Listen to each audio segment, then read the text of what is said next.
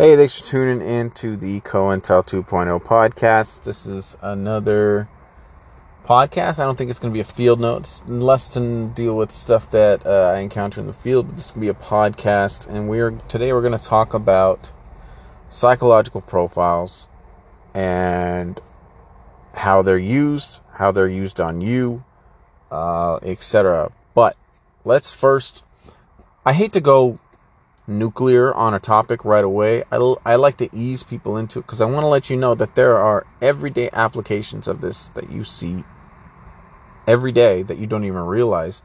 And it's nice to know that it's like a common thing and not always like, I hate when I explain topics in this. It always seems so far-fetched, like we got to get into like COINTELPRO world to believe this shit.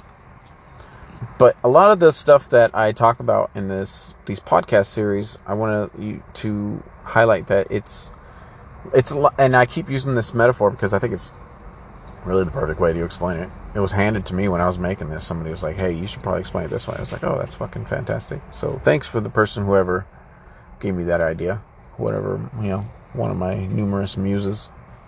And I do have muses. I am not a body of myself. I am a series of experiences, and I can never claim this is all me. Even though I'm kind of like an independent operation, I have muses. I have people who have helped me along the way. I've had some actual industry people in the intel industry help me along the way, and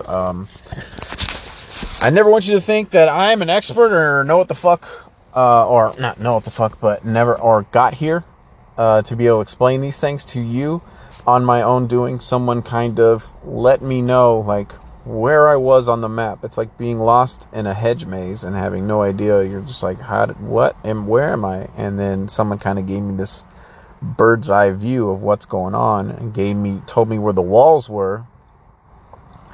And then I had to fill in the puzzle myself. And along the way, sometimes people come in and help me. And, the best way I can describe these people is my muses. And I never want you guys to think that, I am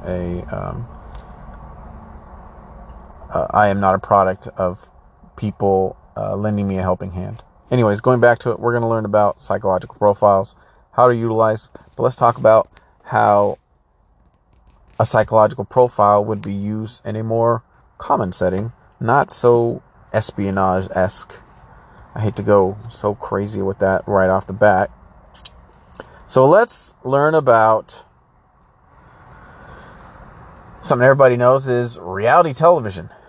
Now, there's this website called Taste of Reality. It's basically a website that reviews, and it's all people who are addicted to reality shows. They go to Taste of Reality, and they have this article called 8 Tricks that Reality Producers Use to Get the Most Drama on the Real Housewives. And this is written by Jenny Glassman, April 23rd in 2018. The title of it is 8 Tricks that Reality Producers Use to Get the Most Drama on the Real Housewives. So if you want to Google it yourself to know this is a real thing, I'm not pulling this out of my behind. And let's just get right into it. So the article says, we all love the juicy season of The Real Housewives. I don't know, do we? But if the cast is good and the drama is tight, then we know we're in for a fun season of fights and iconic insults. But maybe we've wondered how exactly the producers of reality shows get the ball rolling, how they encourage their cast to open up, or how they even say something that is going to get them into serious trouble. Producing a reality show is an art, and if you know the right tricks of the trade, you can change the entire way you watch your favorite series. Take a look at the 8 sneaky ways the producers get the ladies all riled up. They give a different call time to the cast members. One of the earliest beefs this season on The Real Housewives of Beverly Hills was a dispute between Dorit Kemsley and Teddi Mellencamp about the time where they were supposed to meet at a restaurant. Oh, that's so... Yeah. I read this article before, but I just finished doing another podcast. I was in that world, and I totally forgot about this. So, in Teddy's eyes, Dory was 45 minutes late to their lunch. Dory claims it was only 20. This drama dragged on for 4 episodes, with Dory and Teddy going back and forth on what time they're actually supposed to meet. Perhaps both Teddy and Dory don't would have benefited from knowing that giving cast members different call times to a location is a classic producer trick to get cast members mad at each other, and it makes complete sense. We all have friends who we think are chronically late to things, and if you can't think of anyone, that friend is you. And it is really, really annoying. So in the case of Rob, it was brilliant production move to have an accountability coach to be stood up by the season's villain. So they purposefully misinformed two people. They purposefully misinformed two people about what's going on, and then those people continually now bitch at each other because they're debating on what happened, what didn't happen. Here's another thing that they do to people on reality shows to make drama happen. They tell contestants that they are going to use that they aren't going to use the interview because they're boring. So they'll tell the people on the interview, you know how they do the interview segments where they talk shit about each other? Well, what they'll do is they'll start filming things, and then they'll tell them, like, we're probably not going to use this. Well, there just wasn't really anything in it of worth. And these people, they want to be on TV. So what they'll do is they'll be like, oh, well, I'll turn it up a notch if it gets me on TV. And then these people see each other saying shit about each other, and then they get fucking hella pissed, but they're holding this carrot in front of them. Another way that they use to, they open up so that the cast members will open up.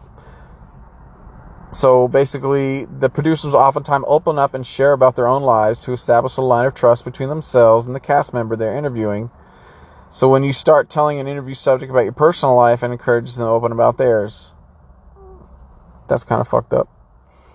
They change their point of view or agree with their unpopular opinion. If an interview is turning out to be a dud or a contestant is hiding something to be politically correct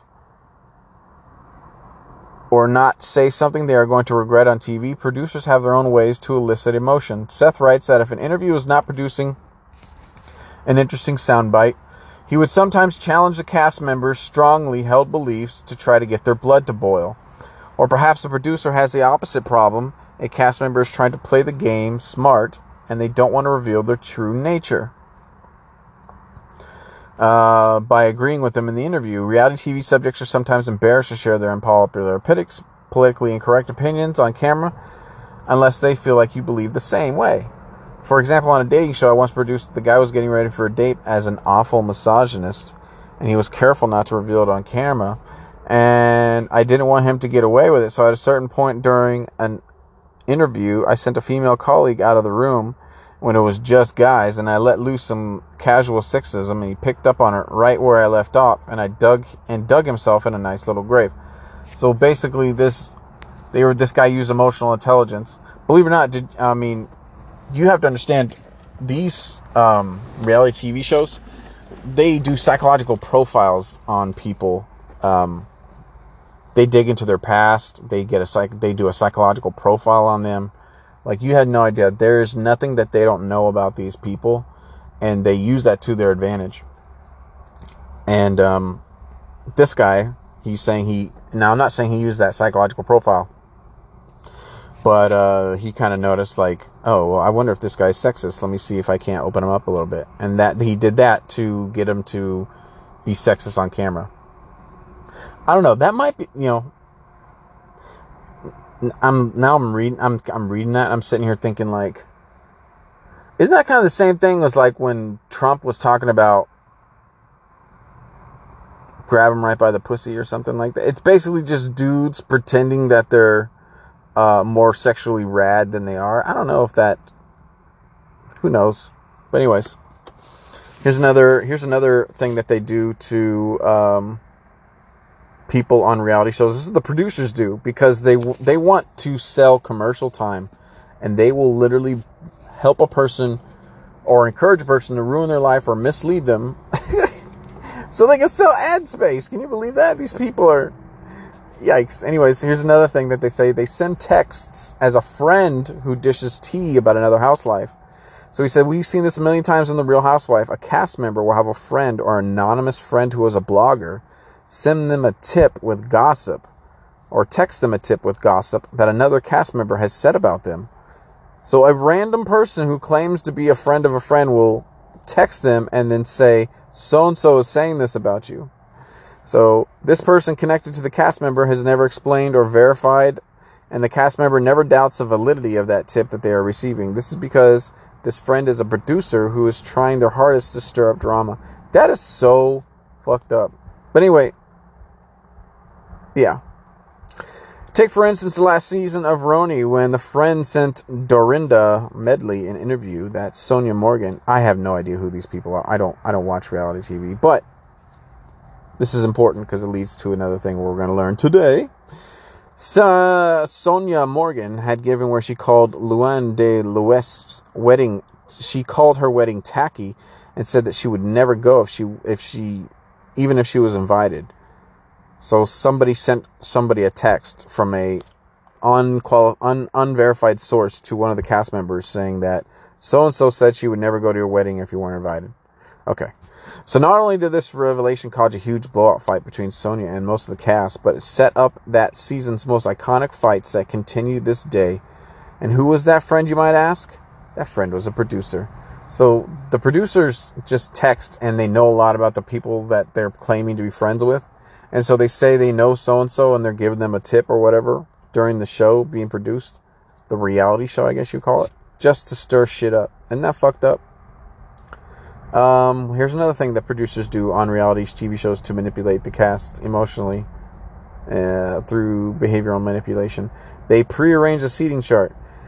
In an interview with Business Insider, a former Real Housewife producer who wished to remain anonymous, well, no shit, shared this insider tip about those infamous dinner scenes. The insider spills that to get some of the most juiciest fights, you'll say when you walk up, you're going to sit next to him and sit across from her in some cases. Sometimes the whole casts know where they're sitting, and sometimes they don't know. Sometimes just a few know.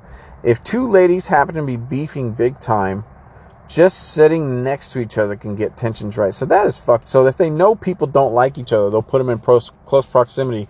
So they'll lose their shit and then fucking ruin their reputation on TV. Here's something that producers do. They plan the story in advance. Yes, friend, unfortunately, and here's what they say. Planning the story in advance. Yes, friends, unfortunately, not all drama is real on The Real Housewives, according to Business Insider. That same anonymous producer says that, I like to be an assassin. I'll try to subtly get the story way before the scene. I'll put it in their heads, so basically they'll think about it organically. I'll trick them. Basically, I'll sort of give them story beats a couple of days later in advance, or remind them what's happening in real life and what we want to see in a subtle way so they don't know I'm doing it. You simply prompt them and say, hey, so-and-so, so you feel this way. Tell him about that. In a weird way, you're doing on-camera therapy, but all you're actually doing is bringing out the tension that exists between these two people and letting them talk it out. I know this sounds bizarre, but I've seen relationships actually improve because of the intervention in the show in people's lives. We can't be so sure that these confrontations improve lives. We do know that sometimes producers will try and make storylines happen based on what's going on in cast members' lives and see what drama pops up once they start shooting. So if they find something good, for instance, the whole Munchausen's debacle on Real Housewives of Beverly Hills. Is that what RHOBH is? That is a hell of an acronym. Real Housewives of Beverly Hills. Then the producer will encourage cast members to talk about it with each other in their interviews. So if they know something is going on in someone else's life, they'll encourage the other people to talk shit about it. And then previously we learned that basically they say, oh, this was boring. I don't think we're going to use this for the show, to encourage them to turn it up a notch. That's crazy. That is so fucked up. And then here's another thing that producers do on reality TV shows. They flat out tell them what to say. This practice is known as feeding lines to a cast member. Yes, this really happens. Seth tells Gawker that an open secret of reality production is that much of what the characters say in interviews is written by the producers, sometimes an entire writer's room. Even when you don't intend to put words in their mouths, interview subjects often grow frustrated by producers' efforts to draw a specific kind of soundbite. And I've been asked more than once, just tell me what you want me to say. Sometimes it's more of a concise version of what they just said. Other times it's a joke you've thought up that would work well to set up a scene. After spending weeks or months talking to a subject, I trust myself to know his or her voice. So basically, they sit there and they pick the person apart and they go, well, can this person pull this off? Kind of whatever. And then sometimes they'll just tell them, this is what I want you to go in and say to this person, because they know it'll start shit. But the person who's being handled by these producers is being told to say this shit. And I think a lot of these people just get told, say this shit to so-and-so. And the person saying it doesn't even understand what they're about to fucking start. So yeah, that's crazy, right? But I wanted you guys to know about, how people who are professionals at this will manipulate people just to get the most fucked up parts of their lives on these shows. So now you know that the producers psychologically manipulate these people. They misinform both people, and before a scene, they will tell one cast member to say something to another, knowing it'll set that person off, even though the person that they told to say it, their handler, producer, whatever, knows it'll set that person off, but they tell the person, go in there and say this to that person, knowing it'll get like the scene going, whatever. You gotta understand, handlers, it's crazy, but you need to understand how they know how to say these things, how they know how to manipulate these people. And that is because fuck, my internet never pops up when I need it to. So there's this company called MHS Assessments, and basically they're a company that provides psychoanalytic assessments of people professionally as a service, called MHS Beyond Assessments. And MHS, like I said, they provide psychological assessments and screening. So basically, they build a psychological profile of a person, and they work closely with all of these reality show reality show producing companies and these production houses, etc. And they even have something on their blog on MHS' own website. It's called the Psychological Screening Behind Reality TV Casting. And I'm going to go into the article. Have you ever watched your favorite reality TV show and wondered, where do they find these characters? It may surprise you that MHS, this is mental health screening company blog, has been directly involved with candidate selection for over 20 reality TV shows in the United States and Canada. According to the New York Times, 15 out of the 20 most popular TV shows that on air are reality TV shows. Many iterations and versions of the most popular shows are produced in over 50 countries around the world. MHS's founder and chairman executive, Dr. Steven Stein, has been working with reality TV production companies as a psychological consultant and casting advisor since 1999. So now you understand, we're getting behavioral science involved in manipulating people and then capturing it for a show. He has worked on shows ranging from social competitions like Big Brother Canada and Survivor to skill competitions, MasterChef Canada from the ground up with Debbie Travis, and scare shows like Panic Button, Scare Tactics. Each show looks for something different from the people they cast on the show, which means Dr. Stein and his team of experts need to identify different areas to assess and the best tools to use. Using MHS's wide range of clinical, public safety, and talent assessment tools, I get to work with Dr. Stein to put together a collection of assessments to create a psychological screening that will help him inform the show's producers who the best candidates for the show are. And the results of the candidate psychological screening are used to determine who can manage the high-pressure circumstances of being on the show, the unique challenges they may face when the show is over, when they win or lose, and some producers are able to use the information we provide them to go so far as predicting who will enter showmance or romantic relationship while being on the show. So basically, they do a complete psychological profile. A behavioral psychologist will put somebody through some sort of series of litmus tests to test their range of behavior on certain things, and then they will build a psychological profile. Basically, all the things that's going to set that person off, all the things that person desires, all the things that person is intrinsically motivated about but won't openly say it, all the things that disgust that person, all the things that that person is attracted to, etc. And they build this profile. You understand? They build this profile of all these people. So that's how these producers, going back to the other article, that's how these producers know, is they have this profile. They have a little report, and they're told this is what this person is, this is how they are, this is what they're motivated by, this is blah blah blah blah blah. And because they didn't know, after they selected cast members, that they were putting them through psychological examinations. And most of the time when you're getting a profile built on you, you don't know, because if you know you're getting a profile built on you, you will act differently. So what they do is they usually put you through a series of experiences, etc., and understand what your range is without you even knowing. How fucking spooky is that? So that's how the people in reality TV shows, and this is since 1999. This company, this psychological screening company, has been doing it with reality TV and pretty much all of them. So they build a profile on these people, and they know literally every button to push to do whatever they want with this person, how to get them to put in certain situations, etc. So they literally, even before the show even starts, will set people up to hook up, etc., knowing based on their behavioral profile, a professional profile built for them, and they don't even realize what's being built of them.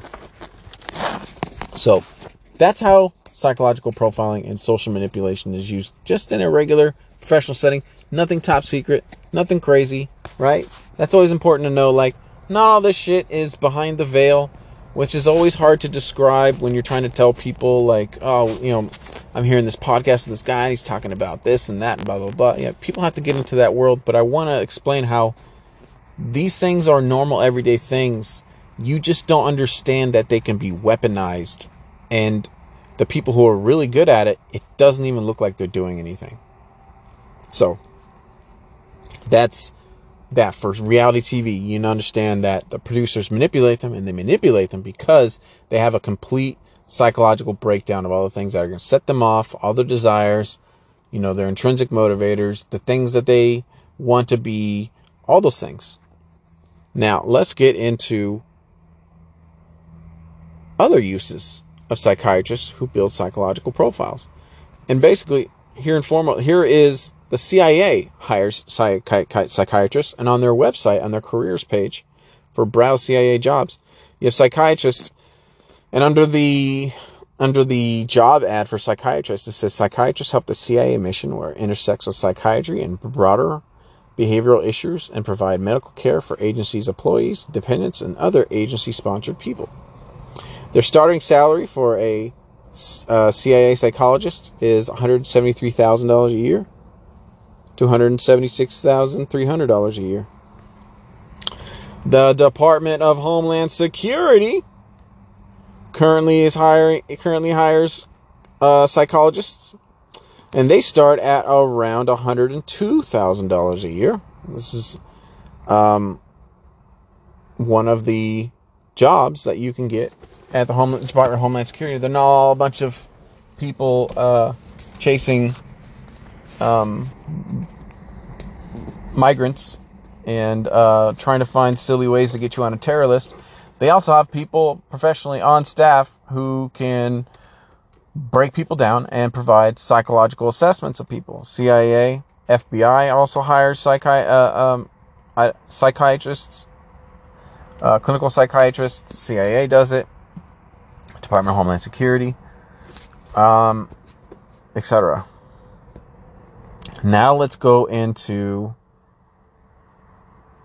how these behavioral psychologists create a profile and why they are staffed by our intelligence agencies for things like Homeland Security, etc.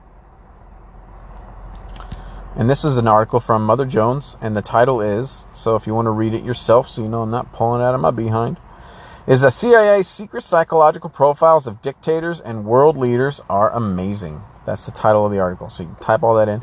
The CIA's secret psychological profiles of dictators and world leaders are amazing. So we're going to read this article together, but I'm going to go a little ahead. It says,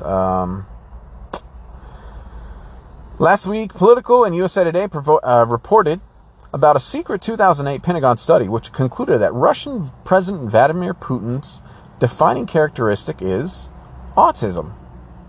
The Office of Net Assessment Body Leads Project asserted that scrutinizing hours of Putin's footage revealed that the Russian president carries a neurological abnormality identified by leading neuroscientists as Asperger's syndrome, an autistic disorder which affects all of his decisions.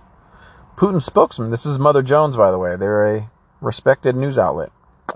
Putin's spokesman dismissed the claim as stupidity not worth the comment, but it was far from the first time the intelligence community has tried to diagnose foreign leaders from afar on behalf of the American politicians and diplomats. The CIA has long history of crafting psychological and political profiles of international figures with varying degrees of depth. A sampling of these attempts to get inside the heads of state. In 1943, the Office of Strategic Service, which was basically what the CIA was called back in the day, the CIA's World War II era predecessor, commissioned Henry A. Murray of Harvard Psychological Clinic to evaluate Hitler. His findings was a 240-page assessment. Can you believe that? 240 pages to break you down as a human. 240-page assessment. Murray and his colleagues concluded that Hitler was an insecure, impotent, masochistic, and suicidal neurotic narcissist who saw himself as the destroyer of an antiquated Hebraic Christian superego. Also, there is little disagreement among professionals or even among amateur psychologists that Hitler's personality is an example of a counteractive type, a type that is marked by intense and stubborn efforts to overcome early disabilities, weakness, and humiliations, basically wounds of self-esteem, and sometimes also by efforts to revenge injuries and insults to pride. The report stated that Hitler had suffered from hysterical blindness, and he was a soldier in World War I. The psychosomatic illness was ill comitant, and the final defeat of Mother Germany, and it was after hearing of her capitulation that he had a vision of his task as a savior. Suddenly his sight was restored. There was a CIA study on Ho Chi Minh, which the CIA studied the Vietnamese leader of the revolutionary 1950s. The findings report remains classified, but a 1994 article by Thomas Olmsted in Foreign Policy, not online, cites a retired Marine who saw it while working at an agency. The source told Olmsted that the CIA misread Ho's political motivations and goals, a product of the Cold War, a prolific exaggeration of Ho's Marxism, and underestimated his ardent nationalism. So they kind of missed the ball on that one. Now, I know this seems silly to go through this, but we're building towards something, okay? The CIA also psychologically profiled Khrushchev, who was the Soviet Union's premier in advance, and the CIA profiled the Soviet premier in advance of his 1961 meeting with President John F. Kennedy in Vienna. Reading up on his adversary got JFK hooked on CIA personality profiles, particularly salacious secrets about foreign leaders. According to the historian Michael Beschloss, the Soviets also profiled Kennedy for Khrushchev. So even all countries do this. This isn't just ours. Describing him as a typical pragmatist whose liberalism is rather relative. The CIA found that portrayed Khrushchev as a crude peasant who liked to be unpredictable and two-faced. Gunter Bischoff and Martin Kofler wrote in a book on the summit. The dossier describes him as an uninhibited ham actor who sometimes illustrates his points with the crudest sort of barnyard humor. Khrushchev is endowed, on occasion, with considerably high personal dignity. He has a truly unusual ability to project the force of his own powerful personality. He is immoderately sensitive to slights, real or imagined, direct or inferred, to himself, his political faith, or his nation, all of which he views more or less interchangeably. Capable of extraordinary frankness, and in his own eyes no doubt unusually honest, Khrushchev can also on occasion be a gambler and a dissembler expert in calculated bluffing. It's often hard to distinguish when Khrushchev is in his own eyes voicing real conviction and when he is dissembling. It is also difficult with Khrushchev to tell whether his anger is real or feigned. He is less able to conceal his formidable temper when he is tired. So, they have all of this broken down. They study hours of footage and archive footage of how he is in public, so they know how he pretends for people. They usually have like secret recordings of a person. They have video that they study of this person when they don't know that they're being watched. And they're doing this all when this person doesn't even realize that this person is being broken down through various sources of media to understand all the buttons to push. Excuse me. Fidel Castro. They did it to Fidel Castro. The CIA psychiatric staff published a secret report on the Cuban leader in December 1961. Oh, let me look at my time here. 30 minutes. Okay. Castro is not, the findings of the CIA was Castro is not crazy, but he is so highly neurotic and unstable a personality as to be quite vulnerable to certain kinds of psychological pressure. The outstanding neurotic elements in his personality are his hunger for power and his need for the recognition and adulation of the masses. Castro has a constant need to rebel, to find an adversary, and to extend his personal power by overthrowing existing authority. Whenever his self-concept is slightly disrupted by criticism, he becomes so emotionally unstable as to lose some degree of his contact with reality. Castro's egoism is his Achilles heel. Let's see, who else did they profile? Muammar Gaddafi. Man, that's a story. If anything, Gaddafi's story should be, don't start your own bank backed by gold. If anybody understands what actually happened to Gaddafi. That's what happened to Gaddafi. He tried to start his own bank, and it was all backed by gold because there's just so much gold that Libya had. But anyways, let's learn about Gaddafi. Okay, so the CIA's findings said despite popular belief to the contrary, Gaddafi is not psychotic. For the most part, he is in contact with reality. Gaddafi is judged to suffer from a severe personality disturbance, a borderline personality disorder. Under severe stress, he is subject to bizarre behavior when his judgment may be faulty.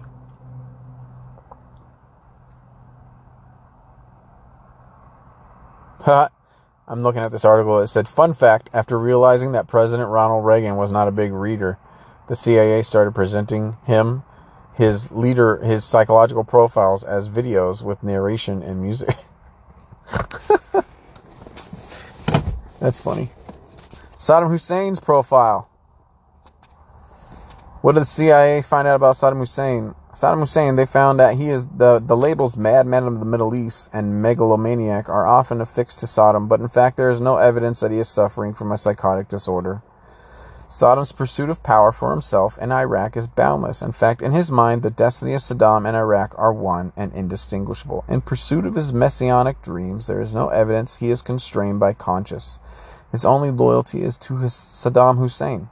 In pursuing his goals, Saddam uses aggression instrumentally. He uses whatever force is necessary and will, if he deems it expedient, go to extremes of violence, including the use of weapons of mass destruction. Yeah, right. While Hussein is not psychotic, he has a strong paranoid orientation. Saddam has no wish to be a martyr, and survival is his number one priority. Well, we learned that was true. A self-proclaimed revolutionary pragmatist, he does not wish to conflict in which Iraq will be grievously damaged and his stature as a leader destroyed. Saddam will not go down to the last flamey bunker if he has a way out, but he can be extremely dangerous and will stop at nothing if he is backed in a corner. So yeah, the CIA builds profiles on people.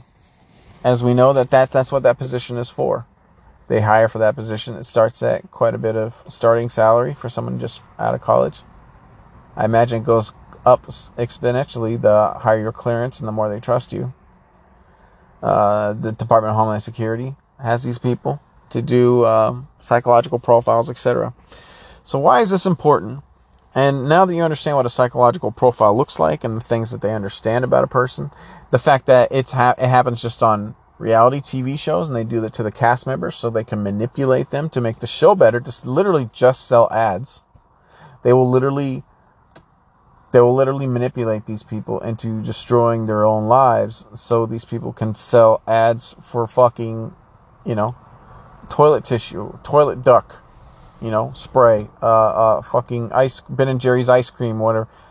They're ruining these people's lives, manipulating them because they have a literal master key or a map of all their intrinsic motivators, what they think about, how they think about, etc., in a little packet, and they use that information to manipulate these people into basically ruining their lives and misinform these people, etc. This is what a psychological profile sounds like.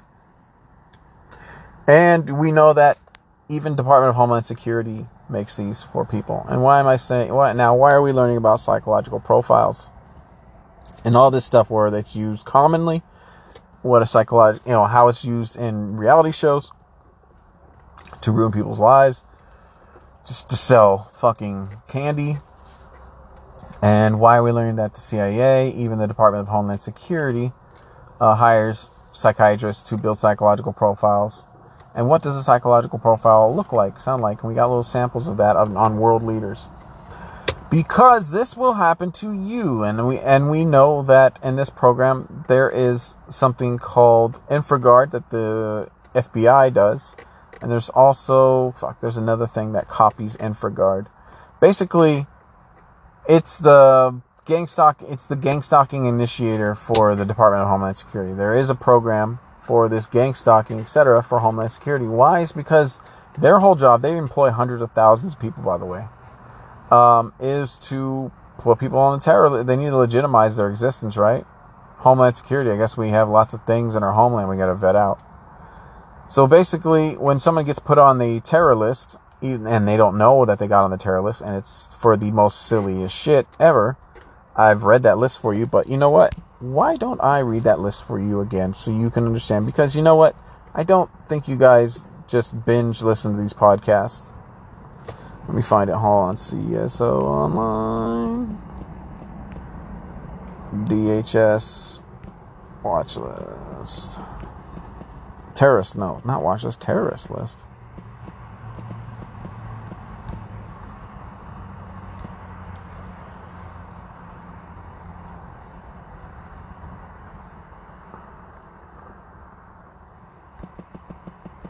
Boom, boom. Sorry. I do these things, you know what I'm saying? I shoot from the hip. So, the DHS can qualify you to be put on a terrorist list, domestic terrorist watch list, and subject to abuses in the COINTELPRO 2.0 program. And here are some of the fucking most ridiculous reasons to get you put on this list, right? And they make these standards very low and obscure to put people on the list just for whatever. And here it is. Here's the thing, is because the list has so many attributes to it, anybody who's talking shit about a president, maybe a prominent politician who has connections to the military-industrial complex, Bush, Jed Cheney, etc., you have this low bar of entry where they can just be like, well, these people are terrorists. This guy doesn't like them, what they're saying, whatever, and these are our low requirements for being a terrorist. Now we got you put on this list. But here's just some of the things that can get you put on this terrorist list and qualify you for COINTELPRO 2.0. Expressions of libertarian philosophies. So if you have views that align with the Libertarian Party. So basically, if you're a libertarian, let's do a little numbers work here. How many libertarians are there? I'm curious. Let's ask the Google machine. How many identify as libertarian?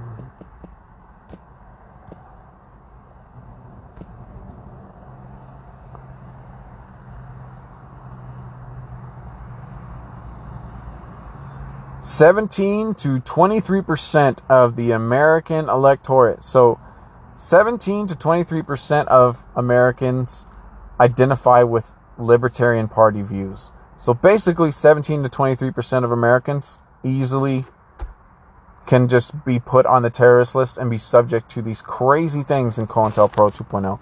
That is fucking crazy. What is 23% of 330 million? Hold on, let me ask Google what is. I'm stupid. I went to art school. Hold on. 23% of 330 million. Come on, man. Do the math for me, bro.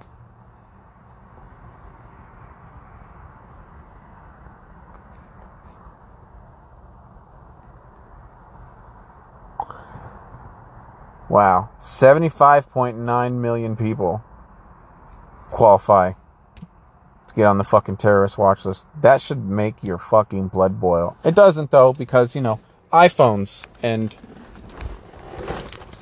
fucking Game of Thrones. You can get on a domestic terrorist list for having Second Amendment oriented views. No bullshit. This is literally from the Department of Homeland Security's packet they released, thanks to The Intercept doing a information request. So if you're a member of the NRA or a gun club membership or hold a concealed carry permit, they can put you on a terror list, domestic terror list. No bullshit. If you have a record of survivalist literature, or if you've purchased the book called named Patriots, or another book called 1 Second After, these books are mentioned by name in this release document. So basically, the government's watching what you buy online.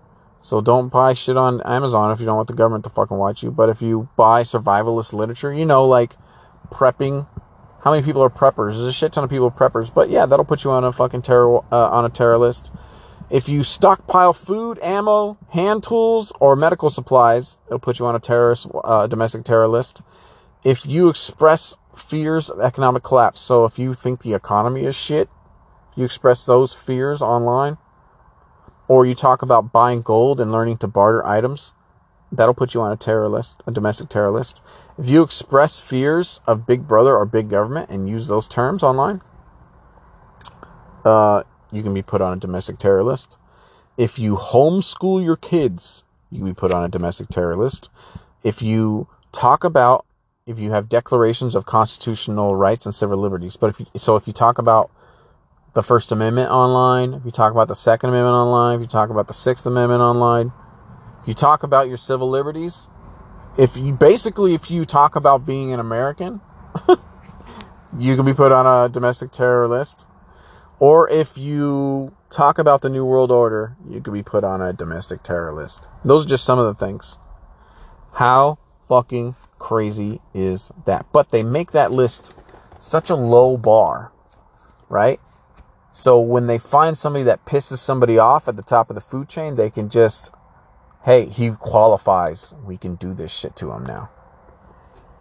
But anyways, so that's a little bit about getting put on a domestic terror, how easy it is to get put on a domestic terror list, and for them to implement these weaponized behavioral science to get people to lynch you in your community or whatever.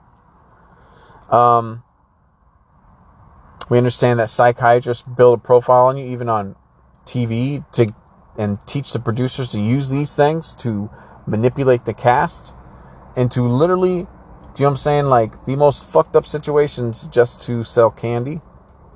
And then we learned that, the government employs psychiatrists to build a profile on you, just using source material. They'll put you through some litmus tests, basically put you through tests you don't know are tests, so they can get a range of the things that drive you intrinsically, whatever. And they use this information.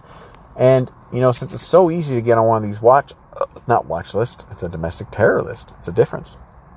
One is they're just paying attention to you. The other one, they are engaging you, believe it or not.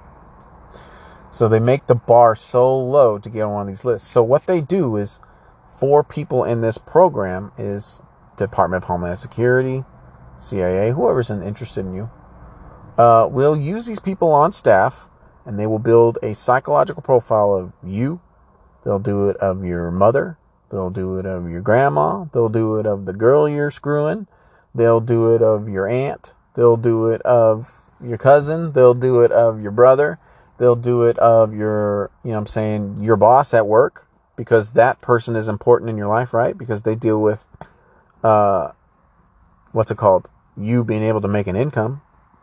They'll do it with, your best friend. They'll find out all the things that motivate your best friend. They'll figure out, if you're part of like a church group or whatever, who is the director of that church. All these key people and key parts of your life, they'll build a psychological profile, just like we read on all those people.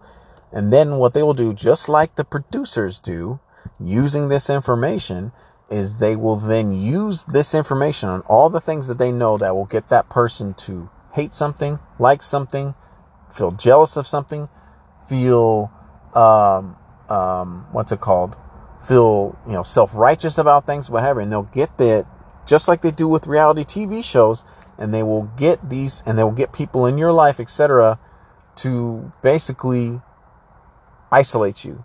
And they will use these psychological profiles to manipulate these people, just like producers do in reality TV shows. And they will do that to destroy your family, to get your family members against you, to get your best friend to hate you, to get your best friend to fuck your girlfriend, to make your girlfriend think that your best friend is better than you, to make you and your best friend no longer friends anymore. They will get your siblings to attack you or sabotage you or sell you out or whatever. And they'll build these profiles before they start engaging you, your personal network, etc., to literally collapse your life. And, I keep talking about how, there's nothing that will prepare you, not in high school, not in college, whatever, for what the U.S. government has professionally honed this skill to eliminate threats within its own borders. And they are good at it, and they are fucking calculated, and they use behavioral science. Science is the key word here. So you can bet on these results every time, and it'll produce the same result, like a recipe. That means that you won't have surprises at the end. It's like math. The math can only be done one way for it to be right. So you can always expect that answer. It'll always be 42. Do you know what I'm saying? And they will use these profiles to literally collapse your life, get people that are closest to you to sabotage you. They'll find out what motivates them sexually. They'll find out what motivates them intrinsically, what would motivate them to sabotage you. What are some of the things that they're holding, guilt or regret about? How could they help sabotage you and write off that guilt, etc.? How can they feel better about themselves by selling you out, etc.? And you have no fucking clue. There is nothing that's going to prepare you or your family. They will absolutely destroy you and your family, your relationships. They will pit each other, the family members, against each other, etc. Just like cast members of a fucking reality show. You will not see it coming. Your family won't see it coming. You have no idea what it is that they're doing. They're doing it just like producers do, using psychoanalysts to build a profile to motivate you and people that are close to you to collapse, to leave it so you have nobody helping you anymore. And the people who are doing it will feel like it's their own idea, and that they're acting of their own free will, and this is what they think now, etc. They have no idea. One person's being misinformed, another person is texting somebody acting like an expert, or they're giving them some inside information or whatever. You have no fucking clue. And that's why they will just defeat you in detail, and you have to be prepared for this. And I don't know how you would defeat this, but I will tell you that if you get to the point where you think, okay, the government is coming to kick my ass, and the government has an unlimited amount of people and an unlimited budget and unlimited money, and I don't have unlimited money and I only have unlimited amount of people, what is my best course of action? If you can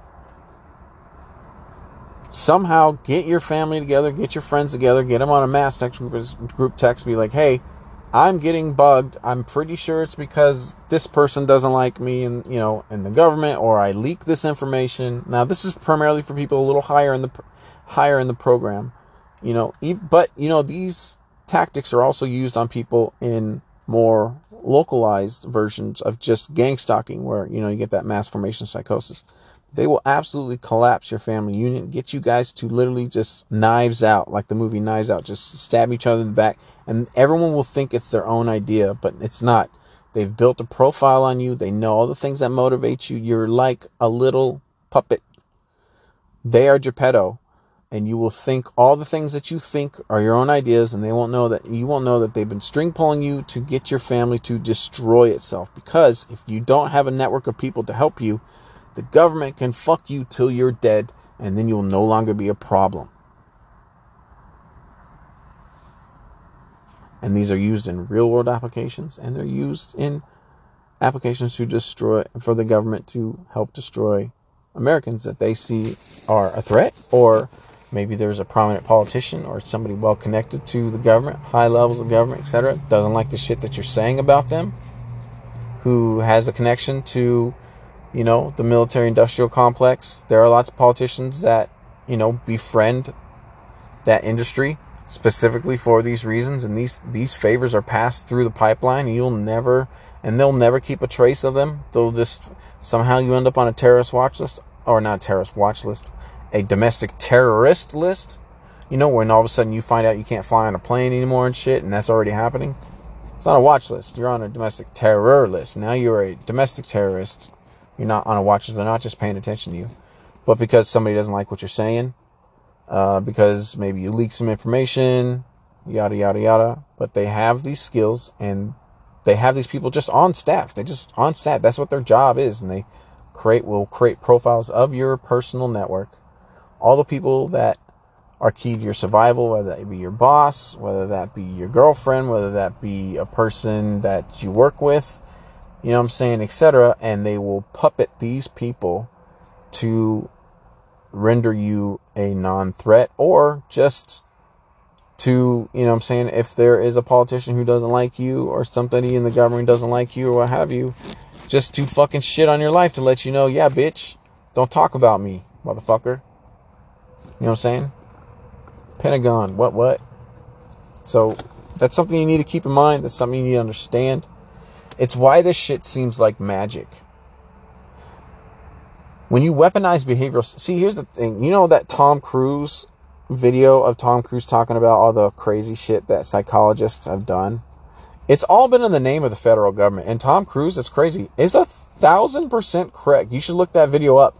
Tom Cruise talks about psychologists. Actually, I'm going to look at the title real quick so you can watch it yourself. I'm not going to play it on here. Well, maybe I am. Get out of here and fucking fly. It's only 4 minutes long. I'm going to play it. Please don't be an ad. Mother. Sorry, I had to stop it there. I was playing an ad on YouTube. Okay, here's the interview. Coming up, the mood changes a bit. You're going to see a fiery Tom Cruise talk about his attack on Brooke Shields, antidepressants, and Ritalin for kids. I've never agreed with psychiatry, ever. Before I was a Scientologist, I never agreed with psychiatry. And then when I started studying the history of psychiatry, I started realizing more and more why I didn't agree with psychiatry. And as far as the Brooke Shields thing is, look, you gotta understand, I really care about Brooke Shields. I think here's a wonderful and talented woman.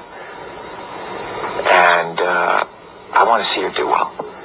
And I know that psychiatry is a pseudoscience.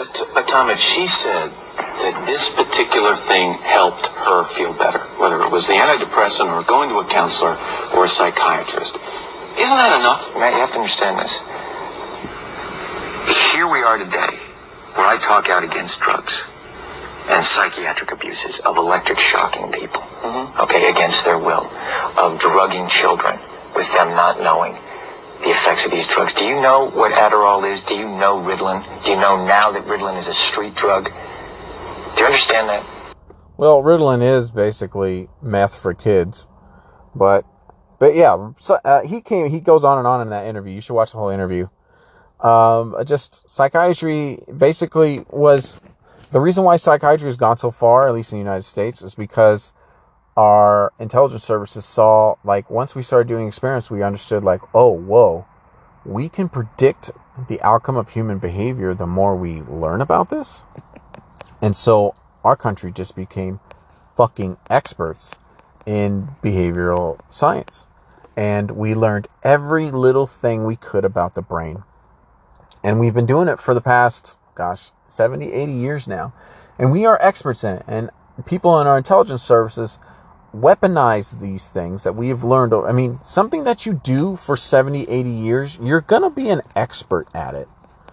And so these people, and then this science is weaponized in our intelligence agencies, in our Department of Homeland Security. I mean, basically they're just kind of like a diet fed, but the response, and they can just destroy your life to put you on a domestic terror list for the most basic shit.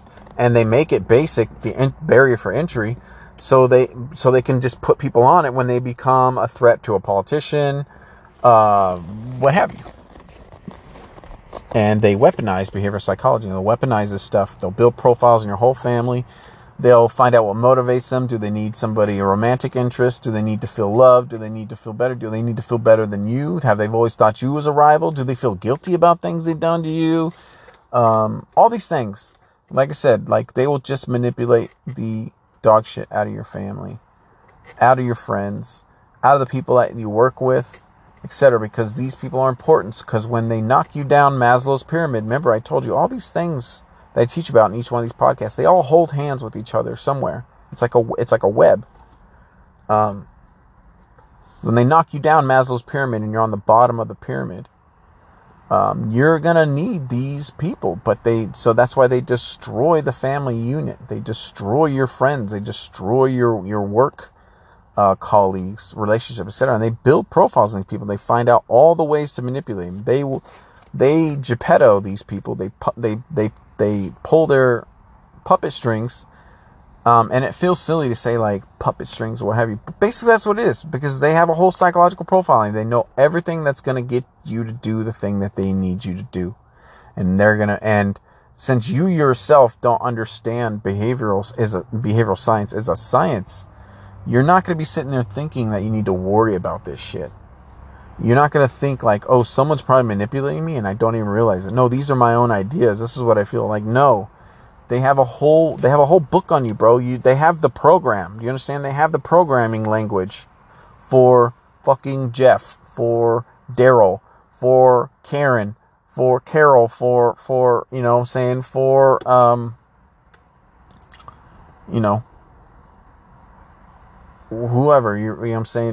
Kelly, whatever your name is.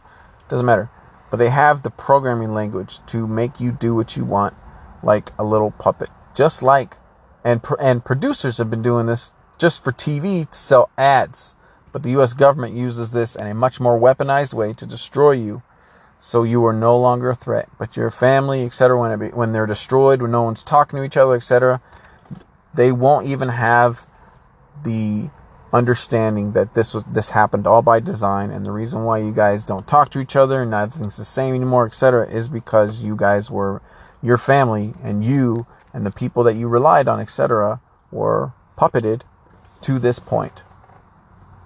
But the people who were manipulated will feel like they got there on their own.